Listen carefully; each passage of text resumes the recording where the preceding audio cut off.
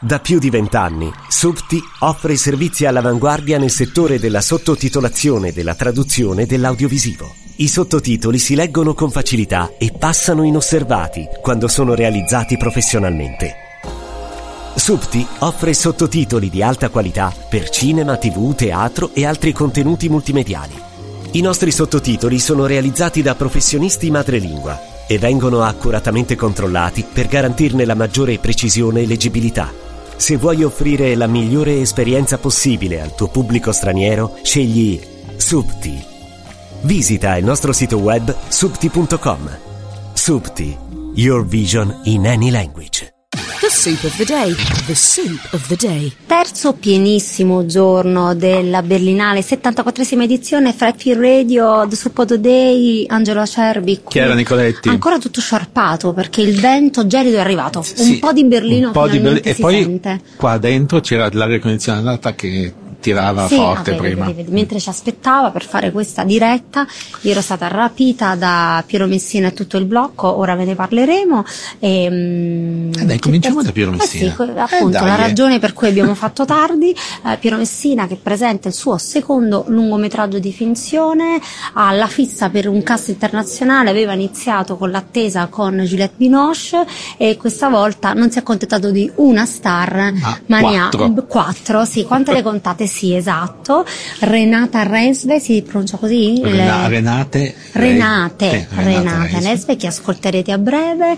Guy Garcia Bernal, su cui ha confessato in un incontro con la stampa ai quotidiani, quindi la stampa scritta, ha confessato che aveva scritto, ha iniziato a pensare il film, cioè il punto di inizio di tutto riguardo il cast è stato proprio Guy Garcia Bernal, perché lui pensava appunto a questo attore messicano per il ruolo del protagonista di Sal, Berenice Bejo, che nel film, ve lo anticipo, parla soprattutto spagnolo con quello che è il fratello nel film, che è Garcia Bernal, quindi un messicano argentino, ne stavamo discutendo poco fa, e infine in una piccola parte Olivia Williams, che fa la vicina di casa un po' molesta, che sembra un po' molesta, un po' molesta, ma invece allora, come spiegare Nadarend che passa poi stasera alle 7? Perché è un film che è molto poco italiano, pur essendo un film italiano, perché ha una storia è una via di mezzo tra un science fiction, love thriller e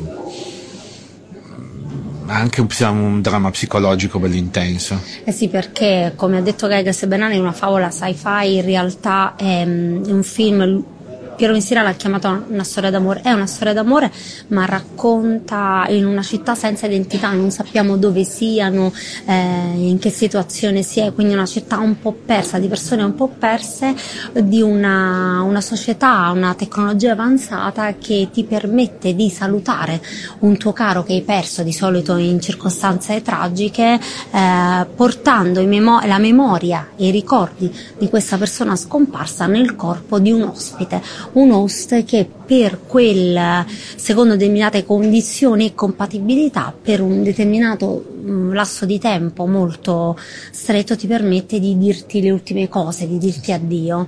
C'è un trasferimento di personalità e ricordi all'interno di una scatola diversa. Esatto, in questo meccanismo ci finisce Guy Garcia Bernal, che interpreta un uomo che ha perso la moglie in un incidente stradale, e ad aiutarlo in questo processo che lui all'inizio di cui non è molto convinto, cioè la sorella, appunto Bernice Bejo, che lavora per questa società e quindi lo instrada, e quindi vediamo una storia d'amore, sì, perché la moglie torna con un corpo diverso e c'è poi ci sono svariati tipi di storie d'amore che si incrociano, no? Sì. Perché c'è quella fraterna, c'è quella dell'amore della coppia, ci sono i genitori, insomma ci sono tanti livelli di amore di amore differenti, e poi però il film a un certo punto parte.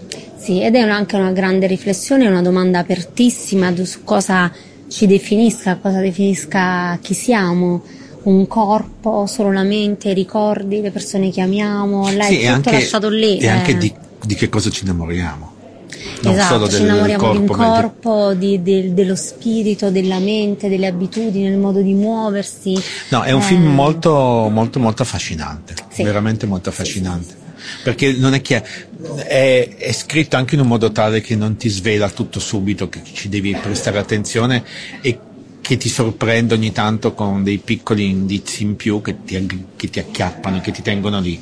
Ha un bellissimo ritmo, ritmo. E secondo me mi suggeriscono la nostra Federica Scarpa, social tutto e tutto fare, tuttologa di Freddy, chiede potrebbe piacere alla giuria. Secondo me sì, perché è un film innanzitutto che io credo che ha una qualità che dovrebbe avere tutti i film, e cioè rimanerti un po' addosso.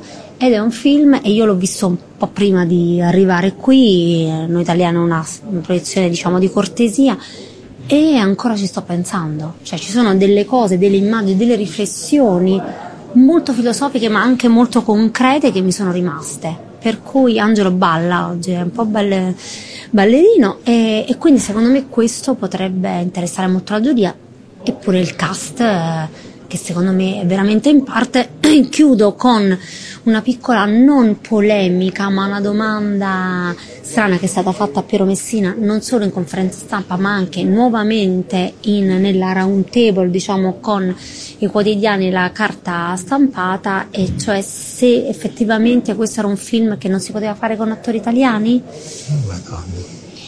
Sì, però effettivamente è una domanda aperta, perché probabilmente come ha detto Nicola Giuliano di Indico, il produttore, probabilmente era un film per cui c'erano sicuramente degli attori e delle attrici in grado, però Piero Messina ha detto che lui aveva pensato a Gael García Bernal, e da lì è nata proprio tutta un'altra costruzione. No, anche perché poi appunto in più c'è tutta la costruzione linguistica diversa. Sì, no? Però è anche vero che se tu metti due che parlano italiano come li parlano spagnolo, poi certo. Ci poteva stare, vabbè, magari un sequel. Cosa succede dopo?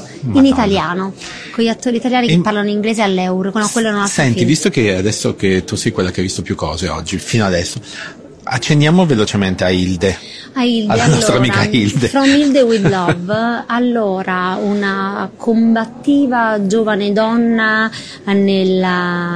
che combatte contro i nazisti e che viene catturata perché appunto super attivista, e che si vive una gravidanza, un parto prigioniera lontana dal marito, e che però si scopre, inizia presentandosi con una persona che sembra molto fragile, non padrona del mondo, e invece si rivela è una bella tosta Hilde, quindi è un'eroina europea, molto interessante anche l'attrice che ora cerco, e credo si chiami Liv Lisa Fries, e che io non conoscevo affatto, quindi prometto di. E che invece qui conoscevano molto, perché quando hanno fatto la proiezione ufficiale oggi pomeriggio alle 4 che io ero nel palazzo, ma hanno fatto una cacciara che non ti sto a dire. La cacciara, quindi la cacciara meritata, però anche dal punto di vista europeo, diciamo fuori Germania, diciamo mi è interessato molto, quindi teniamo d'occhio Liv. Pausetta. The soup of the day. The soup of the day. Posso tornare? Mi dicono posso Sei tornare? Tornata. Terzo giorno della Berlinale? Dai, ho fatto anche prima, ragazzi. Ormai facciamo dei jingle, tanto io sono prontissima. Come sai, non me lo farei ripetere 2 volte. Se ce lo chiedessero ufficialmente, Federico Spoletti sia all'ascolto. Va bene, torniamo a noi, passiamo dalla Germania alla Francia. Alla Francia, perché facciamo una sezione French, un French moment. La vuoi presentare di nuovo in francese o no? No. Smettiamo, ok. No, smettiamola pure. Cominciamo con un documentario di Nicolas Philibert che si chiama Verroes e Rosa Parks, che è la continuazione, diciamo, della prequel, come l'ho chiamato io. Sur la Dama, che è il film che ha vinto l'Orso d'Oro l'anno scorso, che uscirà in Italia dall'11 al 13 marzo, con tanto di polemiche. Con tanto di polemiche dello stesso Philibert, ma va bene così. È stato definito oggi nel momento interviste più che come un prequel, come se si trattasse di un album, sarebbe tipo il lato B. Sur la Dama il lato A e Vorreste Rosa Parks il lato B. E lui ha molto apprezzato questa cosa, perché diceva che effettivamente il lato A è più pop, è più sexy, è più attraente, perché Sur la Dama era più bello, il luogo era più spettacolare, eccetera. Invece il lato B ha gli stessi contenuti, anche magari un po' più profondi, però con un aspetto un po' più classico e rigido. Sono 2 ore e mezza di documentario intensissimi, di questo centro che appunto sono due padiglioni all'interno di un centro ospedaliero parigino che si occupa di malattie mentali, e che è un luogo dove gli stessi alcuni dei protagonisti di Sur la Daman, questo centro diurno, vivono e poi si spostano al centro diurno, e la cosa che lui ha raccontata, che praticamente ha continuato nella sua polemica sul fatto che la cura delle malattie mentali ormai è lasciata allo sbando, non c'è più nessun tipo di attenzione, si considerano solo i tempi e i soldi. I tempi veloci, soprattutto, che sono incompatibili. Esatto, esattamente. E invece il metodo che viene utilizzato all'interno di questi due padiglioni è, diciamo, avveniristico, futuristico e molto efficace, perché ha dei tempi super dilatati, i pazienti hanno una libertà di movimento, di espressione, di azione, e il rapporto con i soignants, quindi con i medici, con gli infermieri, con gli psicologi, è completamente sciolto da ogni tipo di rigidità geografico-logistica. Si incontrano dove vogliono, hanno delle stanze comuni, fanno lavori comuni, possono girare nella struttura come vogliono, e hanno la cosa che sconvolge, almeno che a me ha sconvolto, poi l'hai visto anche tu, no? I dialoghi, questi piani sequenza di loro che parlano con cioè, la coscienza di sé che questi malati hanno, e del loro percorso e di che cosa hanno avuto e che cosa possono ottenere dalla vita, è veramente commovente. C'è una lucidità che neanche io ho. No, beh, certo, bravo, esattamente. È un film che ha il difetto, se vogliamo dire, che della è lunghezza, della lunghezza, però ti interessa, però a un certo punto dei momenti di stanca ce l'ha. E io non sapevo, ma ce l'ha detto oggi, questa è la parte 2 di un trittico. Esatto. Il trittico che uscirà in Francia la settimana dopo l'uscita di questo. Sarà un film più breve e sarà, mi ha detto anche il titolo, adesso non me lo ricordo, che fa molto ridere peraltro, ed è praticamente, racconta la storia, lui segue gli infermieri, i vari social worker che vanno a casa di queste persone che hanno già fatto un passo successivo, sono già parzialmente reinseriti, a aggiustare le cose che si rompono. Tipo il primo sono tipo 4-5 episodi di questo, uno che scrive poesie, gli si rompe la macchina da scrivere, va completamente in paranoia, e loro questi arrivano e gli aggiustano la macchina da scrivere.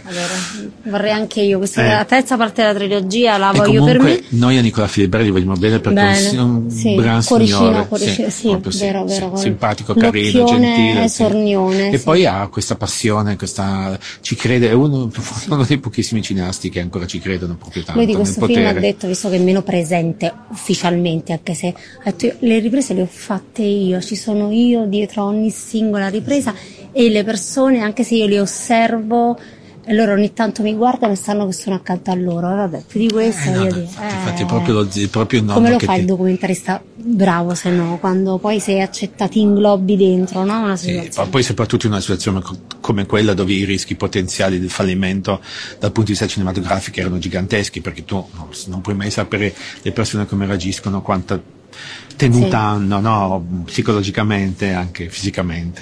E parlando di tempo che nessuno ci restituirà, no? Scherzo, non si può dire. Ma me l'hai detto, non guardare, me l'hai detto. No, passiamo al secondo film francese of the day. Film che passa stasera, proprio tardi, per cui l'abbiamo già detto, quello è, non lo ripeteremo. Il nuovo film di Olivier Assayas, un film molto personale, si chiama Suspend Time, io non lo sa, L'Ors du Temps. Sì, quello, come ha detto fuori bene, dal tempo, tipo, sarebbe. In cui ci sono due fratelli confinati nella loro casa d'infanzia durante il lockdown con le rispettive, e questo è il film, tutte le nevrosi che conosciamo bene, che abbiamo passato tutti durante il lockdown, dal cibo alle fissazioni alla germofobia, ai complotti,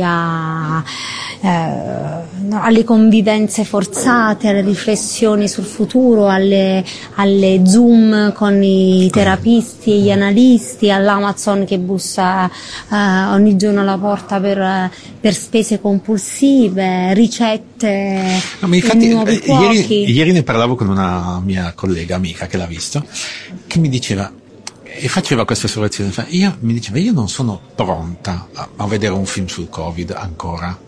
Io invece secondo me è troppo tardi. Ah, invece per lei è troppo presto, perché il ricordo è troppo fresco, non riesci ad analizzarlo in un modo obiettivo, sei troppo coinvolto dai ricordi tuoi, quindi non riesci a capire. Lei diceva magari questo film, visto tra 3 anni, mi piace di più, o mi piace in modo diverso, non lo so se ha senso. No, invece a me mi è suonato di vecchio, che è una roba che dovevo vedere 2 anni fa, quando eravamo usciti dalla fase così e un po' ci ridevamo perché l'avevamo vissuto tutti. Lui alla fine si mette in gioco perché parla di se stesso, ci sono dei momenti in cui c'è la sua voce fuori campo dove lui racconta l'infanzia e a un certo punto mette in mezzo i suoi titoli, i suoi film, quindi di fatto è Assayas che parla di sé, sì. quindi si mescola con i suoi protagonisti e uno dei suoi protagonisti che è un regista.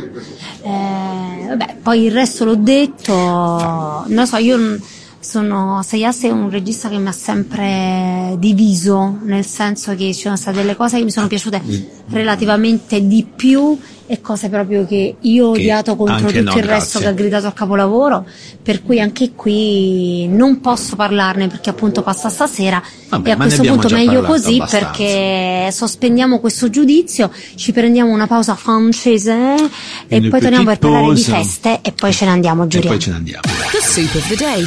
The soup of the day. Avremmo dovuto ballare a tema Bollywoodianissimo, perché ieri io, Federica e Giulia siamo tornati a casa perché non avete più il fisico. No, Federica è andata a vedere un film, c'ha la scusa cinefila, va bene, io no, è andata a dormire al cinema, sono tornata a prepararmi interviste che avevo oggi, mentre Angelo no, perché Angelo è un vivere, lo sappiamo, è un party, è un DJ. Io ho fatto ben 2 parties lui è come Naderend, lui c'è un altro 2 party ha fatto Angelo, e quindi lascio la parola a lui per raccontarci la vita berlinale. Allora, il primo party era organizzato il rilancio di questo film indiano, che non è un film, è Bollywood, ma Bollywood Sud, non Bollywood, cioè la faccia dell'ignoranza. È un film bollywoodiano, nel senso che è un film fatto con tutte le caratteristiche tipiche dei film di Bollywood: lungo, ballano, tre trame in una, lui ama lei ma non si toccano mai,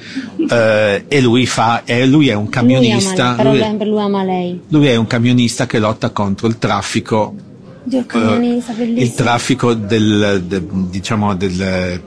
legno di sandalo, cioè c'è questa è una roba thriller, traffico illegale di legno di sandalo, quindi è ambientato tutto nella giungla. Riuscirà il nostro eroe nella giungla a combattere il traffico illegale di legno di sandalo? Mi fa ridere, sembra Allu Arjun. Sembra un film di Maccio Capadonna. Questa era una reception abbastanza esclusiva, era in un albergo molto bello, un centinaio di persone, e a un certo punto è arrivato anche lui, e lui, che noi ignoranti voi Occidente il mondo si è strappato le vesti. Gli indiani se la facevano addosso dell'emozione praticamente, perché questo qui è la star più pagata e più famosa dell'India di adesso. E come si chiama? Allu Arjun. È un signore pieno di capelli. No, però l'ha fatto il nostro Michele Arrigo Marasca, che non è qui per poi la inviteremo. No, per dirvi, è una persona talmente iperstar che la capa dei film India, come fosse il film Italia, si è inchinata, tipo. No, si è fatta invitare a questa cosa perché gli voleva parlare, lei a Mumbai non gli riesce a parlare. No, vabbè. Perché è troppo difeso. Quindi è stato questa pare che saremo al centro dell'universo per l'India, non lo sappiamo, perché ci saranno delle foto mie della Gomarasca. Va bene, adoro bellissimo. Tutto, quindi andate a cercare questo. Il film si chiama Pushpa. No, Pushpa è uscito nel 2021, adesso esce Pushpa 2. Di cui abbiamo visto un trailer. E poi dopo di questi io sono andato alla festa di presentazione, la serata di presentazione della giuria dei Teddy. Cos'è il Teddy? Perché non lo sapessi, il Teddy è un premio dedicato ai film a tematica LGBTQI+, all'interno della sezione Panorama. Ogni anno la sezione Panorama sceglie 5 giurati di festival o attivisti o comunque programmer di festival a tematica del mondo, e ogni anno il primo venerdì del festival fa una presentazione sempre nello stesso baretto, super berlinese che si chiama Südblock. Tu sei stato anche in giuria un anno? Io sono stato sì, ma si parla del 98, capisci? Vabbè, devi tornare quindi. Sì, ma ormai sono troppo anziano, ci sono più giovani di me che devono venire.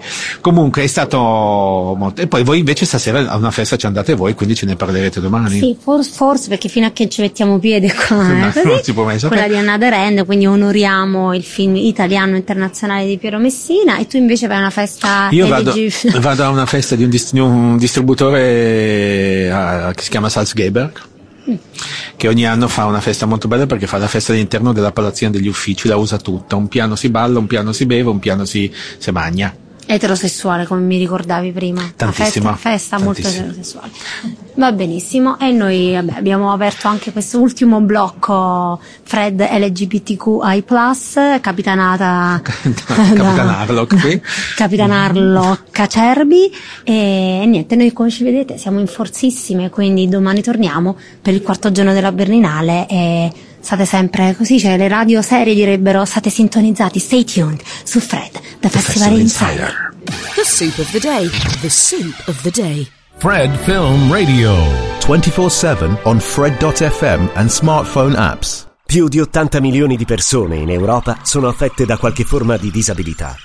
L'accessibilità è necessaria a garantire una partecipazione paritaria e un ruolo attivo nella società. Per questo i film devono essere fruibili da chiunque. Da 12 anni, Subti Access è impegnata nella ricerca e nella produzione di contenuti accessibili per il cinema, la TV, il teatro e i contenuti museali. Per saperne di più, subtiaccess.com.